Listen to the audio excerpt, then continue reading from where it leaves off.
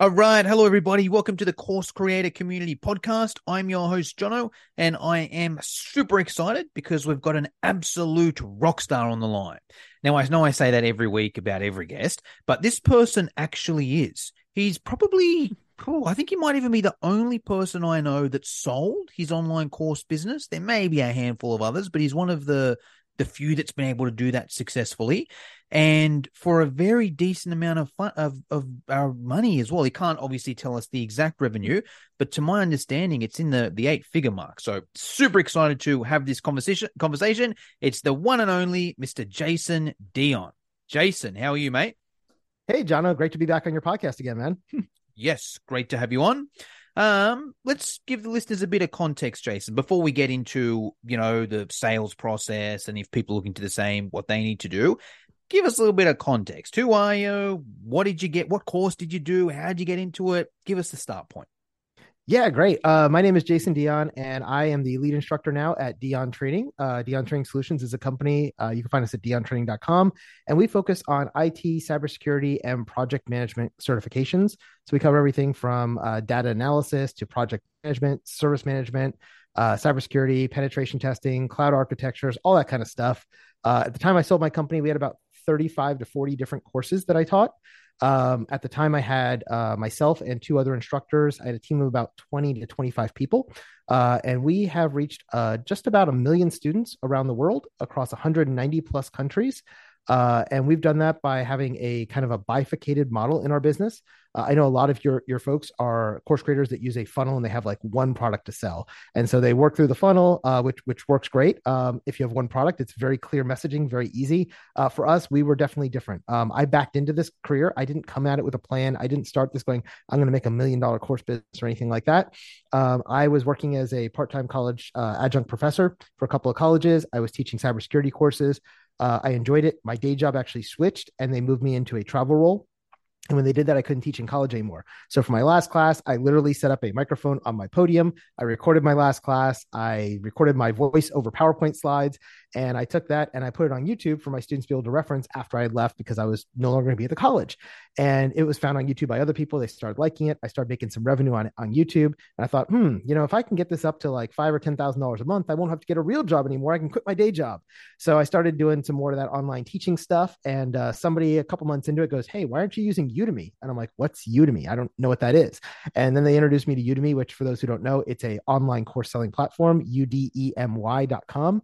And they're known for being a very low cost environment. So most courses there are 10 all the way up to about $200, but most of the time it's between 10 and $50.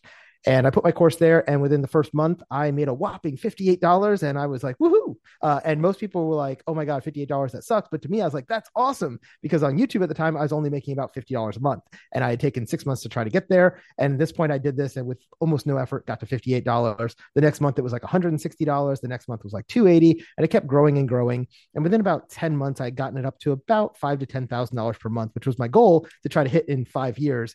And then the company just kind of kept growing from there. And that's kind of where I started learning about this whole idea of online and how it scales really well, especially when you have pre-recorded video, because you record it once and whether you sell it to one person or 1 million people, it still is the same amount of effort.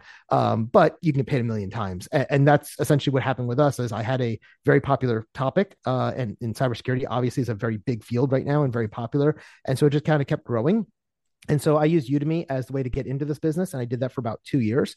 After about 2 years, there was a change in one of our certifications that we teach, and they required us to now sell the exam certification voucher with the training. And the voucher itself cost us at the time about $350. Well, the top price on Udemy is $200, and they keep half the revenue for bringing the client. So I'm like, well, can't sell that on Udemy anymore, or I would go out of business. So I pulled that off and put it on my own website. And that really started the whole diontraining.com website and how we started getting a lot of massive sales there. And so now we actually have a bifurcated model where a lot of our courses are on Udemy, and then a lot of them are on Udemy and our site. And some of them are only on our site. And the ones on our site are higher level courses. So it's a little bit more hand holding. You get hands-on instruction, you get the textbook, you get the exam voucher and stuff like that. And so they sell for anywhere between $300 and $1,000. On Udemy, our courses there still sell for $10 to $50. So we have both and we support both. And it attracts two different audiences and two different members. And we're not in competition with each other either, which is kind of interesting since you're selling the same product at two very different price points. But we can talk more about that as well. But that's kind of the overview of who I am and what I did. I did that for about 6 years. I had a couple of people come out and offer to buy our company over that time. But it wasn't until the last year that I really started being interested in the idea of selling the company. And we ended up getting 3 people who were interested in us. We kind of put them all in a bidding war against each other. We chose the one that we liked the best, which actually was not the highest price because it was a better culture fit. And we sold to them. And we sold to them back on May 12th. And so it's now been about 10 months since or I guess 6 to 10 months, 6 to 8 months, somewhere around there, since we sold. It's been going really well and I've been enjoying it. Love it. Well, let's break down some of that there. So throughout that 6 years, you had a few offers from people wanting to buy the course. You weren't interested. Why not then? Why in the last year were you interested? Yeah. So originally, the first couple offers we got were very, very low ball offers, right? Gotcha. And it's not their fault that they were low ball. It's just that they were pricing it based on where we were at that time. And at that time, up until the first 5 years, the company was really me. It was me, and then it was me and my wife, and then it was me and a handful of VAs. And so, we had less than 10 people, and the only instructor was me. So if I got hit by a bus, or fell off the dock and drowned or something, there was no business anymore. And so they were factoring that into their bid, right? And so if you're doing $1 million a year in sales and you're profiting, let's say, I don't know, $800,000 a year, they might look at that and go, you know what? With the fact that it's all based on Jono alone, and he's the only guy teaching, that's really risky for us. So we're not going to pay you more than 2x or 3x your multiple. Yeah. So in this case, if it was 800,000, we might pay you, $2 million, right? It's kind of between 2 and 3. And you might go, you know what? If I'm making $800,000 a year, why would I sell it? I can just not do anything and turn off the lights and go home and let it run itself. And I would still make that money over the next 2 or 3 years anyway. And that's kind of what my philosophy was. So my wife and I at the time, we had just had this idea of we would run this until it was no longer fun. And then we would just walk away and let it kind of fizzle out and that would be it. But then as we started to get bigger and we had a bigger team, by the time I sold, like I said, we had about 20, 25 people. I have a responsibility to those people. Like if I quit and go home, they don't get paid anymore. Right. So I was like, okay, I need to find a way that this becomes sustainable for the long term for them. And it's not really about me. So one of the big driving factors for me to sell was to stabilize the work environment for my people for the long term. So it's not just relying on me. The other reason why I started getting interested in selling was we had grown to a point where we were getting big enough that we were starting to have to deal with a lot of hassles that I didn't want to deal with. So if you are a small course creator and you're doing $100,000 a year, you're probably not over any of the VAT limits for any country. But when you start doing a couple of $1 million a year in sales, you start getting, the country of Luxembourg going, hey, you've sold more than $20,000. You need to start collecting VAT over here. And then the UK is like, well, you're over 80,000. We need it over here. And you start getting all these legal stuff that comes up that becomes a real hindrance. And I started finding that I started this whole thing because I love teaching, right? And now I was so focused on all these legalities and contracting. I was spending 90% of my time running the business instead of doing what I loved. And so one of the things when I sold the company was like, look, I'm happy to stay on, but I don't want to run and be the CEO anymore. I want somebody else to come in who can handle all that, and I'll go back to teaching because that's what I love. And so that was one of the big motivations for me to sell. And then the other one, just to be honest, is, if you build up a business, most of us who are entrepreneurs, your business becomes your biggest asset. It's like in normal life, your biggest asset is your house, right? But you can't eat your house. I can give you $1 million house today, Jono, but you could still starve tomorrow if you have no income coming in, right? And a lot of that happens when we have a business because we've put our whole heart and our soul and we've made this great company. And, this company may be worth 5 million, 10 million, 20 million, $30 million, whatever it is, but you can't eat that. You can't borrow money against it because it has no value as a private business until you sell it. And so for me, it was one of those things like I looked at my whole portfolio of what I owned as far as real estate and stocks and bonds. And so much of my net worth was tied up in this one thing. Like 80% of my net worth was in this company. And by cashing out, I was able to take that out and then diversify it into stocks, into cars, into houses, whatever else I wanted to do with it. And kind of take some of those chips off the table and go, yeah, I won. Okay. I won at the gambling table. Let's pull it off before the market crashes, or because you never know what's going to happen. The business could go to zero tomorrow. I mean, AI is coming out and who knows what that's going to in 5 years, right? And that was, I sold before AI really got to be a big thing, but it was one of those things that kind of, as I'm looking at the horizon, I'm like, it's an uncertain market. Maybe I'll take some chips off the table and put that back in my bank account. At what point were you seriously thinking about it? Were you all like, you know what? I do want to sell this in a year, in 2 years, in 3 years. Let's take a quick break. If you want tips and strategies on how to start, grow, and monetize your business online, check out the Digital Revolution podcast with Eli Adams. We interview digital experts from around the world that share their personal stories. They talk about what they're currently working on and where they see the future going.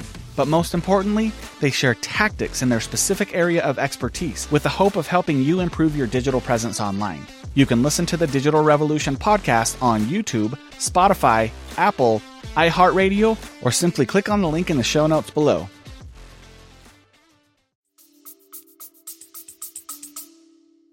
I would say it was probably end of 2021. We had gotten an offer from a company, and it was a pretty good offer. It was like 4x revenue, which is pretty, pretty normal in this industry. And I thought that was a pretty good offer. But at the time, I thought it could have been higher, right? And I was like, hey, why is it so low? And they were really nice. Like, look, we'll tell you exactly what you're doing wrong and what you need to do if you wanted, like, we could double your offer, but you got to do these things, right? And I was like, awesome, tell me, please, I'm interested. Because I'm like, for that number, because honestly, at the time we were up to, I think, around 4 million a year in revenue, something like that. So they were offering us something like, I think, 10 or 12 million. So it was like 3x revenue. And they're like, look, the big problem is you only have one instructor, you. You have no proprietary technology. Your entire tech stack is built on open, off-the-shelf technology. So we were using things like Keep for email marketing. We were using things like Freshdesk for our support. We were using things like Brilliant for exams. We're using Thinkific for our LMS, right? And there's nothing wrong with doing that, but you're not going to get any kind of premium value because you have no premium software. So like, look, if you start making your own software, your own automations, your own LMS, something that we can hang our shingle on and go, this is proprietary code, now you have a higher value. So that was number 2. So like, look, you need to go out and hire at least 2 new instructors. So you have 3 people, because you don't want to just hire one, because if he quits, now you're back in the same position. So hire 2. So I did that. You need to build technology. So we hired a tech team and we did that. And then the third thing was like, hey, you're doing so much in direct to consumer, but you're not doing any business to business, and you're not doing any subscription sales. And subscriptions get higher revenues. Business to business gets higher revenues because they tend to be stickier. Most companies, once they start using your product, they're not going to leave unless you give them a reason to leave. And so those are the 3 things we focused on. And over the next 12 months, we weren't ready to sell yet. I was thinking, oh, you know what? Give it 12 to 24 months. I'll hire some instructors. I'll put out some courses. I'll hire a tech team. We'll build our own LMS. And we will also focus on business to business. And, again, we're a small team, so we're doing what we could. We hired the instructors. That worked well. About 9 months later, we had a company reach out to us and said, hey, we're interested. At the same time, about 2 weeks later, I got another email. Hey, we're interested. And about a week later, I got another one that said, hey, we're interested. I'm like, okay, I got 3 that are now interested. Let me talk to them. And we went through the due diligence, and they all made their offers, and we started playing them against each other a little bit. Did you advertise? Did you advertise I want to sell this? No, or was this just random? These were all random cold emails that I got, because in our industry, in what I teach, there was basically 4 big people who teach the certification I teach, and then there's a bunch of unknowns. So Mike Myers is one of the big guys at Total Seminars. Professor Messer at professormesser.com. James Messer, he's another big guy. Jason Dion from Dion Training, that's me. I was a big guy. And then the 4th guy only taught one of the courses we taught. He was really big in that space, and his name was Daryl Gibson. Daryl unfortunately passed away of cancer last year, and his wife sold his company to somebody else to take over. Mike Meyer sold his company about 3 or 4 months before I did, or 5 or 6 months before I did. And Professor Messer, I think he sold out a couple of years ago. So I was like the last one on the market too in this niche. And so it kind of, last mover advantage kind of helped me out. And so as these people started going out, they're like, hey, we want to be in cybersecurity. When they go to Reddit, they go, who's the best cybersecurity instructors? Like Jason kept coming up as one of the top 3 posts every time. It was Jason, Messer, and Myers. And so they reached out and they said, hey, we're interested. We started talking. I said, well, if we get to a number that I can agree with, great. I wasn't necessarily looking to sell at that point, but I was looking at someday selling.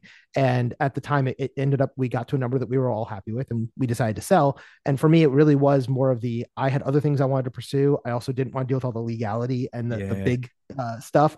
And I was ready to pass it on to somebody else. I really enjoy the building of the business, but once you get to that 7-figure and closing it on 8 figures, you start getting into different problem sets that I just was not equipped to handle or didn't want to learn how to handle, because I'm not a lawyer, I'm not an accountant, and I was just running this the way I was running a small business, and now it had gotten really big, and I was like, it's time for somebody else to take care of this. Makes sense. Well, let's break down some of these. So those 3 things. The first one was you hired new instructors. That kind of makes sense, any business. Yep. It is interesting in the course creator space, though. Maybe not for yourself, but especially for a lot of the listeners that, they've got a course on how to play piano or how to grow your Instagram or whatever it may be.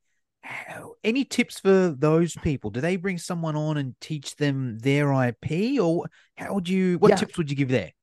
So there's a couple of ways you can do this. And I think the first thing is you have to stop and think about your business, about what do you want from your business, right? Because there are really, two different ways to run your business. One is as a lifestyle business, and one is as a sellable business that you are not a part of, right?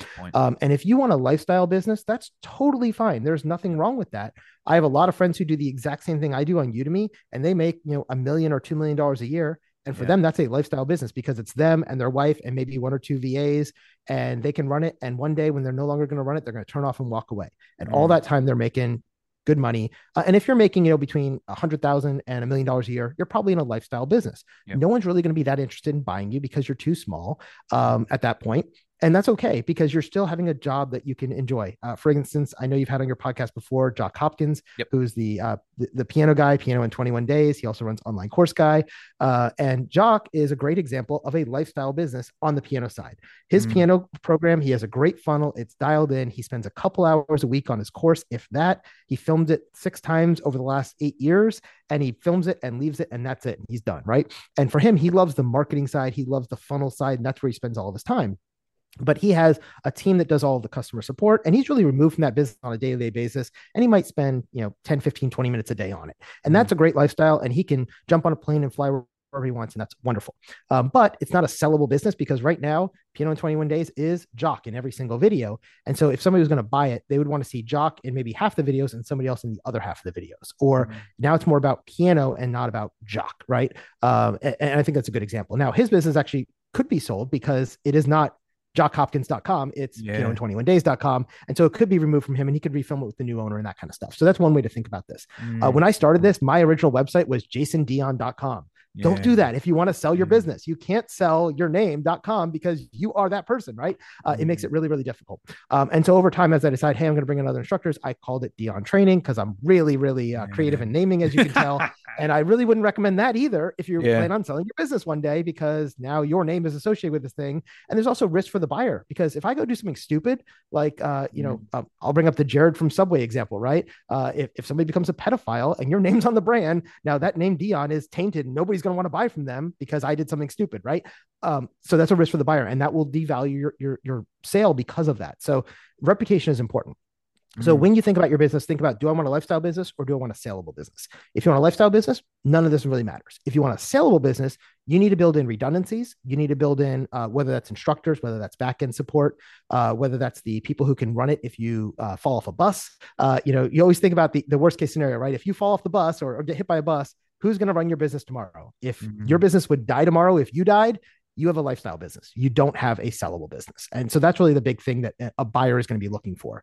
Second, they're going to be looking at growth. They're going to be looking at revenue. They're going to be looking at profitability. They're going to be looking at your industry. And if they want to be in that thing. I know you come from a sports background, Jono, right? I am not a sports guy. As you can tell, I'm a little flabby around the midsection. I'm not buying your business because I would be a horrible representation of, here, you should go buy my course and look how awesome I am. I don't have the body for that, right? And so there is an important thing. Or, I've seen a lot of people who have a very focused business around a niche audience that may not sell to other audiences. For example, one of the people I used to work with, she had a business that really supported working with women and specifically minority women to grow their businesses.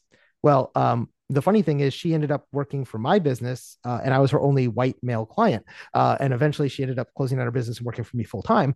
But, if she wanted to sell that business, it's a lot harder because I, as a white guy, can't go in and buy that business and run it, because that would be really disingenuous of, I am a minority woman trying to help minority women. I'm not, I'm a white guy. Right. So those are the kind of things you have to think about, is where you put yourself, and then you can kind of figure out where you want to go as you're figuring that out. That's great. Because there's a few things there. I think with any business, it's easier at the start to make it lifestyle, right? It's so much easier. You have a personal Instagram, a personal brand.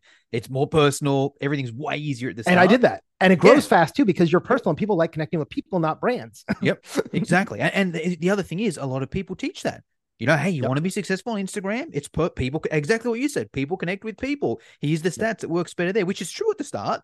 Yep. But if the goal is long term, it's not necessarily like that. But I like what you did. That's a good, because it can be hard to kind of go from jasondion.com to just random business name.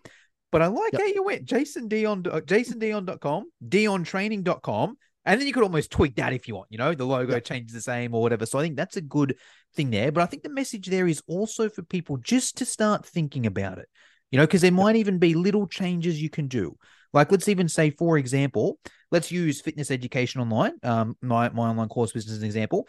Maybe it could be from the stage of, okay, I started an Instagram as Jono Petrohilos, but now maybe it's Jono Petrohilos - Fitness Education Online. And then now it's just Fitness Education Online. So, you know, there's ways you can kind of do it there. But I think that's a great message. And your business is a great example, right? Because your name of Fitness Education Online, I can buy that and run that, and nobody even has to see me. I can just hire a guy at the gym who's a really good workout guy and go, come over here. You're going to be face of my company. And I can buy it from you, and he can run it, and that's fine. Right. And so an outside investor could take it. But if you were Jono.com or JonoPetrolis.com, like nobody else can buy that, right? Because you are the guy. Or if I did buy it, I'm going to require you to stay on for 5 years as we do a transition and start working through, you know, Fitness Online by Jono, and then Jono's no longer in there at all, right? And we can work that, but you're going to be devalued, or you're going to be held hostage to working for me during an earnout period that's very, very long because of that. Yeah, love it. And it's and I think that, like, instructor you mentioned there, but I'm guessing that's with every aspect of the business, right? It needs to, because let's say there's someone, there might be someone that's like, oh, that's fine, I've got other people teaching the courses, but I do all the sales and the marketing and the admin, like all that needs to be covered, and the business to run essentially 100% without you, right? Well, you can sell it while you're still running the business and operating the business, but you have to make sure that they can see a very clear path to how they can get you out of there quickly. Because they don't want to be held hostage by you. And what I mean by that is, for instance, when I sold my company, I was still the CEO. I had a CTO and a COO. So I had a technology guy and an operations person. And part of that they like to see in the sale was the fact that those two people, I had locked them in for at least 2 years, so that even if I went away, they were staying on and they could keep running the business. How did you lock them in for 2 years?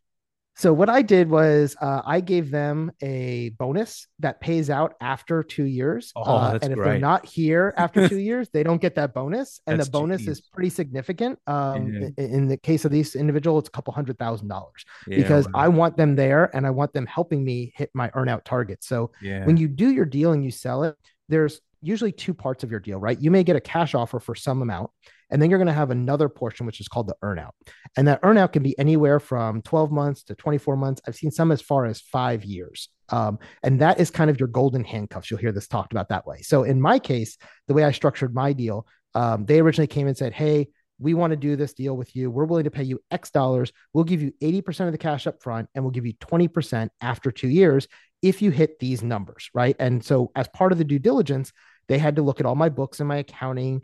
And they said, what is your projections for the next 3 years? I said, okay, this year I did, 7 million. Next year I'm going to do 10 million. The year after I'm going to do 14 million. And they said, okay, well, if you actually do the 10 and the 14 you say, then we'll pay you this total price. And if you don't, then we're only going to pay you this price, right? Half of that, right? Or whatever it was. Yep.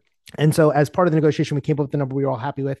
And that earnout, it is, I have to work for the company for 2 years, and I get a salary that we negotiate as part of this.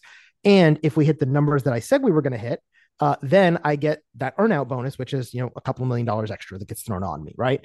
And so what I did was, out of that couple of $1 million that we're getting, I took a part of that and told my 2 team members, and I said, hey, look, you 2 are the most important people in this company to me right now, to make sure that we continue to go, because you're leadership. And if I leave or I die or whatever happens in the next 2 years, I want to make sure you still run this, so my wife and my kids get the extra earnout. Right. And I said, if you hit those numbers, I'm going to share it with you, and here's the amount you're going to get. And so that's how I kind of golden handcuff them to stay in. Now, could they leave tomorrow? Sure. But they are now thinking in their head, if I leave, I might be giving up the money of a house, right? A couple $100,000, right? So it's pretty enticing for them to stay by, and they love the company anyway, and they've helped build it for the last 3 or 4 years. And so they want to stay on anyway. So that's how I've done that. And that, to the buyers, looked really good, because they said, oh, even if Jason's not here, this lady and that man are already here, and they already know how to run the business and how to run the tech. We can figure out the rest with Jason. And then the other part was, for me, I didn't want to remain a CEO. When you do your sale, they'll give you the option either to bring in their own CEO or have you stay on as CEO and continue to run your company. In my case, I sold because I wanted to go do other things, and I didn't think I had the skill set to take us from where we were to the next level, right? Like, I think our company could get to 100 million a year in revenue. I don't think I'm the guy to do it, though. And so they brought in a professional CEO, and they said, you can help pick one, and if you're good with that, we'll bring in a CEO. And I was very happy to do that. And they brought in a fantastic woman who is now leading our company, and she has been since May, and she's doing an amazing job. She is much, much smarter than me.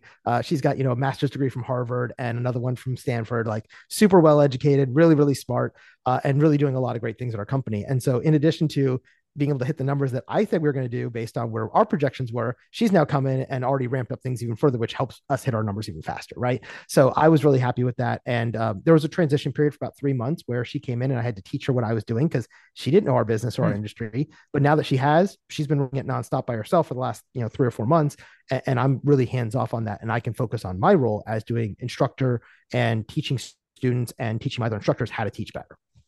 Love it. All right. Next point, the tech. So this is interesting. I didn't know this one at all. So You're saying, listen, you've got an online course business, but you're running everything off Teachable, Thinkific, MailChimp, ActiveCampaign, whatever it is. That's a no-go with selling the business, is it?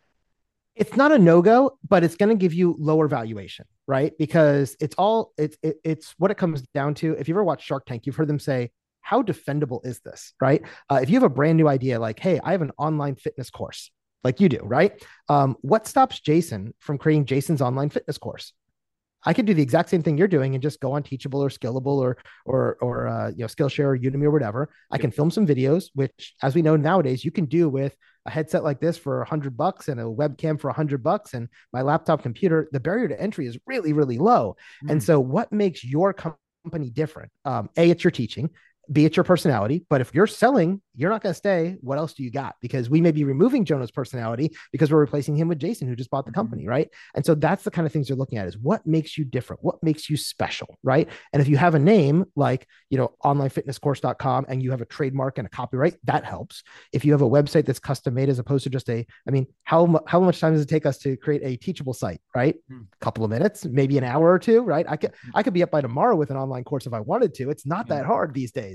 And so they want to see what you're doing that's different, that is defendable, right? And so in our case, we were working on building an LMS.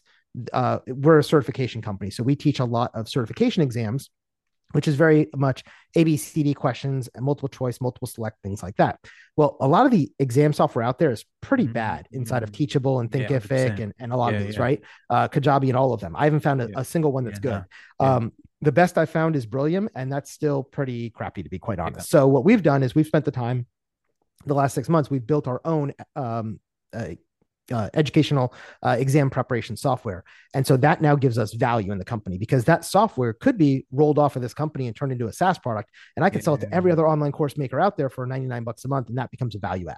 So that was something they liked, because we had this proprietary tech. We had a proprietary business model that's different than a lot of other people out there. And so that was attractive to them. And then we had a really good sales and reputation. So a lot of the value of what I sold was actually the name and the reputation of Dion Training. Because if you go on Reddit and you search for Security Plus, you say, which course should I take for Security Plus? Every time within the first 3 comments, Jason Dion comes up, or Dion Training. And so that's what they were paying for, was knowing that people know and love our brand and our reputation. If nobody knew who I was, I wouldn't have as much value, right? And so ultimately I was able to sell for a much higher valuation because I was the last one in the space that was up for sale, that had a good reputation. I had a good reputation. I had proprietary tech. I had shown that I can do this with 3 other instructors. I've shown how I can take this low-cost model on Udemy and the high-cost model on Dion Training and make them both work at the same time. And all of those things went into this valuation. So instead of being able to get a 3x of my valuation, I was able to get a 6, 7, 8x valuation as I was, playing these different 3 people against each other of who was going to buy us. That's great. And then the last one you mentioned was subscription model and B2B. Yes.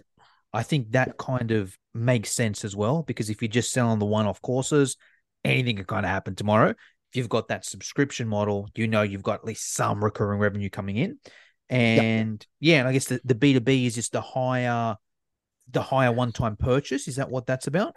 Yeah. So for us in our company, we don't actually do a subscription model. It would be great if we could. We used to, but we had some changes because of the certifications we teach. We have to follow the rules of those providers. And one Yeah. of those providers is Axelos and PeopleCert.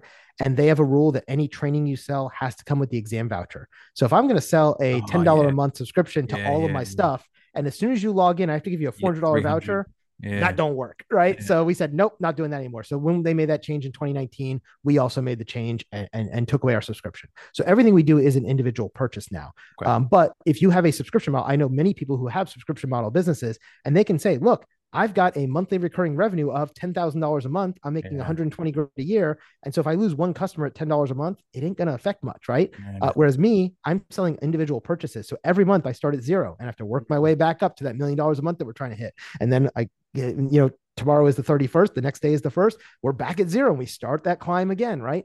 And so that is a much harder sell. When you have recurring revenue, they're going to look at, from a subscription model, they're going to look at two things: your monthly recurring revenue and your churn rate. If you have, $10,000 a month or $20,000 a month, that's $120,000 or $240,000 a year. That's a good subscription model. But if you have a churn rate that is 90% every month, you're really just selling a one-off product because nobody's staying, right? I will tell you, when we did a subscription, our average churn was around 7 to 8 months. Okay. So if I got good. somebody for $10, that means I'm going to make $70 to $80 off that person. But if it costs me $100 to get them on a Facebook ad, that's not a good model either, right? So you got to all these things factor into it, and it's all going to be considered as part of the due diligence period. But the longer churn rate, the slower the churn, I guess, the longer somebody stays with you and the more per month you charge, the better it's going to be, because it shows that longevity. And then from the B2B side, the reason why that is attractive is because businesses are lazy. I don't know if you know this, but businesses tend to be lazy, especially corporations, because they're so big and bureaucratic. So we have a lot of companies that we work with over the years, and we've gotten up to about 7 to 10% of our businesses B2B now. We're trying to get that closer to like 50. So we're slowly creeping it up, but it's taking a while. And if I can get into somebody, like, let's say I'm working for, I don't know, Google, right? Google might come and contract for me to get the certifications that I teach. Now, to become a Google provider, you got to go through a background check. They've got to go through this due diligence. They got to make sure you're okay and that they're okay and we're all going to work. We go through all the lawyers and the contracting and we get all that in place. And now I can sell to Google, right? And so now that I'm in Google's system, I may not get one client. I may get 100 clients or 1,000 clients, because they've got what? Couple 100,000 employees probably around the world, something like that. So that's why B2B is so attractive to a lot of these people, and businesses tend to be less price sensitive. And so once they get a vendor and they're in there and they're happy with them, they just won't go back. They won't switch to somebody else. So we have several large customers that buy 100 or 500 or 1,000 courses per year from us. And so if I can make that sale, that's a lot better than me going and selling to Jono, or Jono's company, who has Jono and 3 guys, right? And so I might give them a better discount because they're going to buy 100. I'll say, you know what, I'll give you 5% off or 10% off, because that's still a better deal for me, because I don't have to go out and find all those customers. That's great. I need a few more of those myself, I think. All right, couple questions. And I think it really does depend on what your business model, right? Is if you're teaching, piano courses like Jock does, probably going to be harder to sell that to Google. If you're teaching cybersecurity stuff, a little bit easier, right? Well, the fitness one is an interesting one, because it's kind of like gyms are in the middle, Yes. You don't, because I sell to personal trainers, and it's kind of like, say over there, like there, it probably could be done. If you get in a 24-hour fitness, or you get in a, Gold's Gym, or, because if you get to one of the big ones, you're good, right? But try to get in there where they have, 3,000 locations. That's really hard sell. Whereas most of the time you're probably selling to more like Jason's gym, and it's Jason and his 2 instructors. Exactly. All right. So a couple of questions for you here, Jason. I ask this question on every podcast. I might ask it to you in 2 different ways. It's essentially, what would you do differently? Let's go 2 things though. Let's say, what would you do differently at the very start, knowing the trajectory that you know now? When you first started, what would you do differently? But also, if you can, maybe let us know about, I don't know if you can do this, but about the sale. If you're like, now that I've actually sold it, if I just did this one thing different, I would have got a bit more, or it would have been a bit easier or whatever. So what can you tell us there? From the beginning, I think the first thing is I would have made a decision if I was going to have a lifestyle business or a sellable business. When I started this, I never thought that I could sell. That's so hard at the start, right? Right. But you said knowing what I know now, right? And what I'm saying is, like, I'd never seen other people who did this that were able to sell it. Right. So I always thought about, a online course as a individual personal thing. It's me on the screen. There's no way I'm going to sell this. I'm just going to do this for 5, 10, 15, 20 years. I wanted to get a real job. I can go travel. I can enjoy my life. Off we go. And that's how I set up my business because of that. If I ever thought that I would have the chance, as I said, when I started this, my goal was $5,000 to $10,000 per month. Yeah. So if I could have gotten to 100,000 a year, I would have been like, success, I'm done. Right? And that's where I was. But the business just kept growing, and it wasn't because of things I did. It's just apparently people just liked the way I or taught, and so they kept buying it and telling their friends. I did not spend $1 in marketing until 2020. And I started my business in 2016. So by the time I did that, we were already over 7 figures a year. I was already making over $1 million a year. And the only reason I started doing ads is because 2020 happened and COVID, and everybody went online and got out of the in-person schools. I was like, well, crap. These guys aren't already online. I'm already online. I already know how to do this. Everybody else is struggling to figure out how do you take this in-person thing and do it online. So we just started doing Facebook ads, and it was immediately converting because we were a third of the price of the live trainers, a third or a fourth of the price. We had a higher quality. We had a higher pass rate. And so I was like, let's just throw some money at it. And we did some ads, and that helped boost us a little bit more. But up until the first 4 or 5 years, I never did ads. I just did, for me, it was serve my students and let them go out and spread the word. And they were, the gospel adjacent, and they went out everywhere and told everybody, which is great. And I never even asked them. They just did it on their own.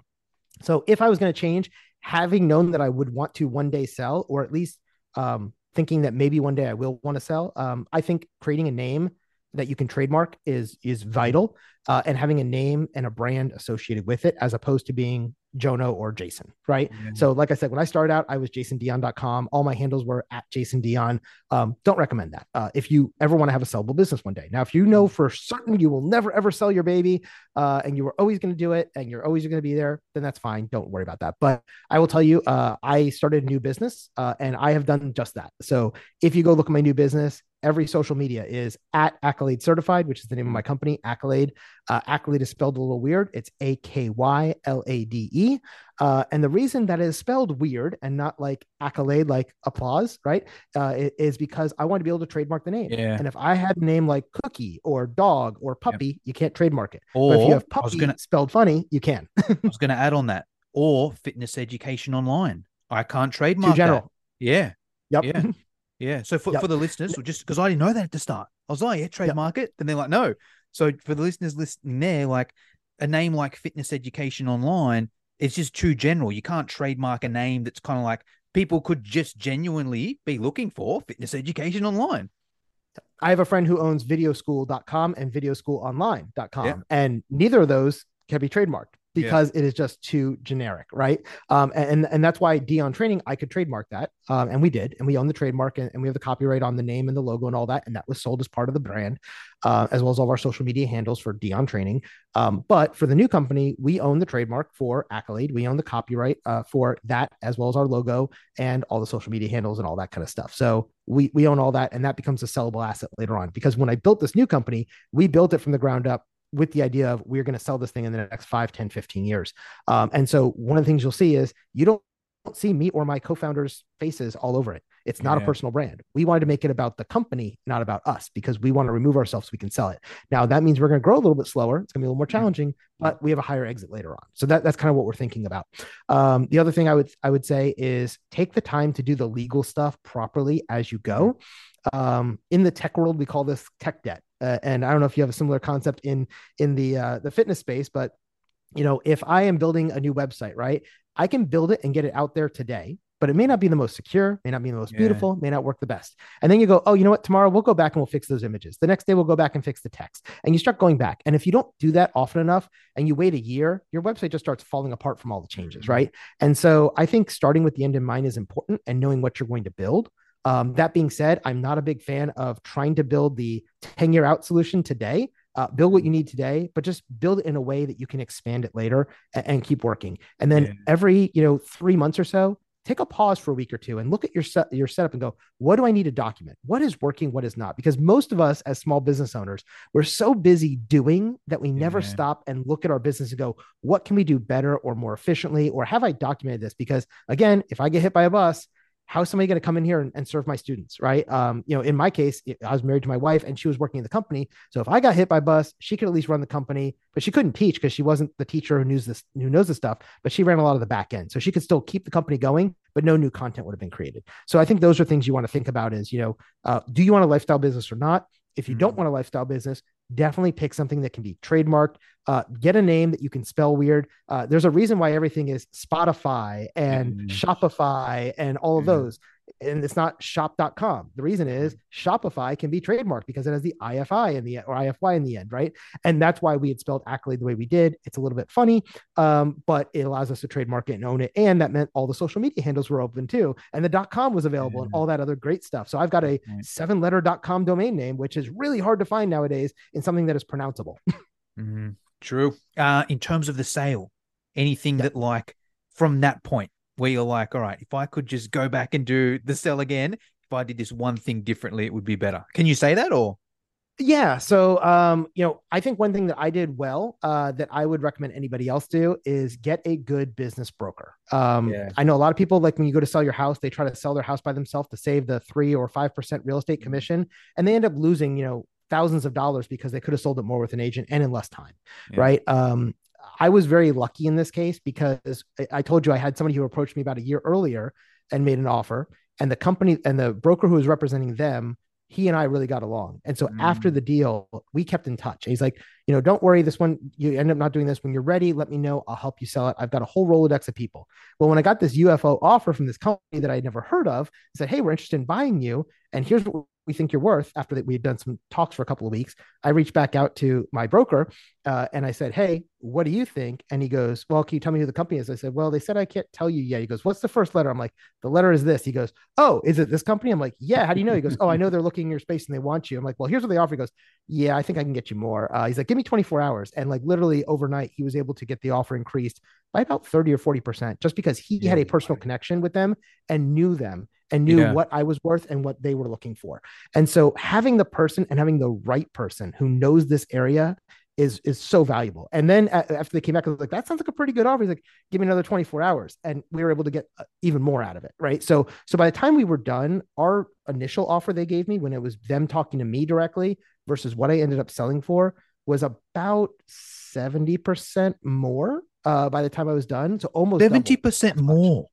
Yeah, it was almost double by the time we were done. Wow. Now he charges me, he made 5% on the sale, which is, $500,000, $1 million, whatever it was. Right. Yeah. So he made good money on it. But he was worth it because he got me millions more than I would have gotten on my own. So a lot of times we think, hey, we're the business owner. We know the best. You don't know the best. And the other thing is you want to hire the right lawyers as you're going through this process, because I hired the first lawyer I hired was somebody that was recommended who had already done the deal with this company before to go through the due diligence paperwork and everything. And I was having to basically play lawyer for this lawyer. Like I would get stuff back and the spelling was wrong. The grammar was wrong. Things were missing. And I'm like, after 2 days, I'm like, if this is what you're doing, you're not the right guy for me. So then I went back to my business broker and said, who do you recommend? He goes, oh man, you got to call my guy. He's the best. And as soon as that guy got on, he made sure the whole thing got through. And I don't think we would have gotten to closing without the broker and without that lawyer, because they really did drive the deal. Because I don't do this on a daily basis. This is my first company I ever sold. These guys do this day in and day out, right? Just another Tuesday for them, right? For you, it's like, for them, it's another Tuesday. For me, it's like a life-changing event. And so having that person who could drive and know exactly what they're looking for and where the things are buried and where things try to get hidden. Because by the time you're done, you get this legal contract that's 50 pages long. And one line can cost you millions of dollars if it's not done right. And then the other piece, and especially for my Americans in the audience, I know you're an Australian, so I don't know your tax system, but the American tax system, depending on how you sell your company, makes a difference. If we had one line in the contract, it would have been classified as income, and I would have been charged 37% of the sale. By my accountant and my lawyer catching that, and they changed it to a different thing. So instead of selling the company, we did an asset purchase agreement, and that means it's actually capital gains, which is only taxed at 20%. So that one change saved me 17%.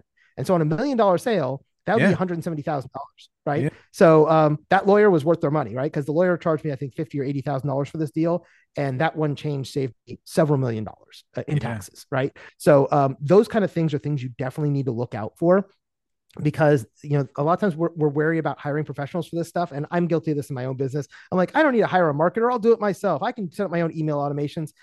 When it comes to accounting and lawyers and taxes and selling, hire a good broker, hire a good lawyer, hire a good accountant. You need those guys on your team. They'll make sure you're taken care of. Love it. Awesome. All right. Well, Jason, that's pretty much all I wanted to cover for today.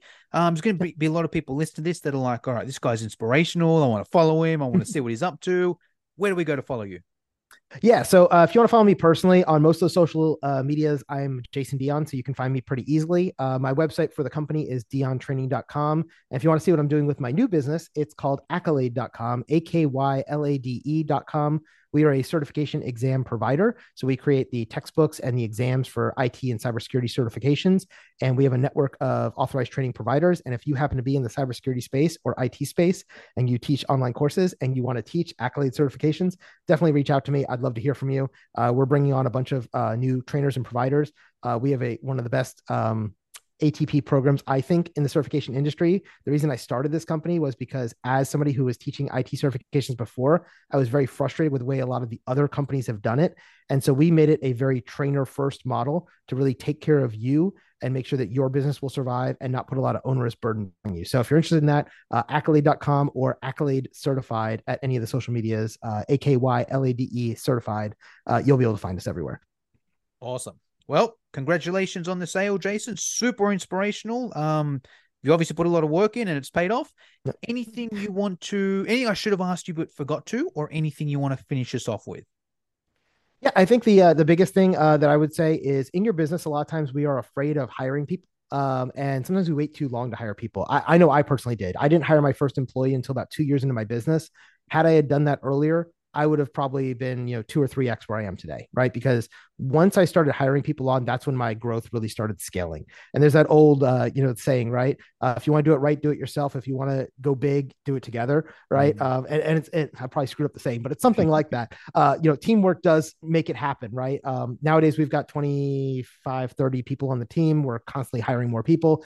And that allows us to do so much more than I can do as a single person. There's only so many hours in the day. So don't be afraid to hire people. And there's great labor all over the place. We hire from half of our folks are in the US, half of our folks are outside the US. We've got people in India and the Philippines. We've got folks down in Egypt and over in Italy and all over the place. And there's great people all over the world. So, if you think, hey, I can't afford somebody because I'm an American and I can't afford $50 an hour for this American, go look in India, go look in the Philippines, go look overseas. There's lots of great talent out there. And it will really help you expand your business. And then the other thing is, start with the end in mind. Think about where you want your business to be. And if you want to sell, do the things that it's going to take to sell. Get yourself a roadmap and start checking off things and get yourself down that road and you'll be ready. The final thing I would say is if you are thinking about selling, the sweet spot for selling is going to be somewhere between 5 and 10 million in top line revenue and 1 to 5 million in profit. That is, you are big enough that you're interesting, but not so big that it limits the pool of buyers to only a couple of really, really big people like Facebook and Google and Amazon, right? So if you're in that range, a lot of private equity firms are going to be interested in you. And what they're going to be looking at is your profit margin. They're going to be looking at how much money you're making per year, how much you're generating per year. And they're going to be looking at what your growth is, right? So if you're, pretty flat for the last 3 years, that's not a good time to sell because they're going to drop you down on your valuation. If you're seeing, like for us, we've been pretty much doubling our profits every year and we're between 50 and 100%. And so they saw this hockey stick growth curve and so it's like really interesting. We're interested in buying that because we know we can do even more. And so that's really what it's going to come down to for you. So good luck out there. Love it. Awesome. All right, Jason, thank you for your time. Thanks, man. Hey, course creators, real quick before we get into today's episode, I've got a little favor to ask. As a lot of you are probably aware, one of my goals for this year is to massively grow this podcast and get it to be one of the top ranking podcasts in the marketing space. To do that, what really helps is if I can generate as many ratings as reviews as possible from listeners. So if you're a returning listener, if you could take a couple seconds and just give me a quick rating and review on Apple or Spotify or whatever platform you listen to, that would mean the world to me. Anyway, let's get to today's show.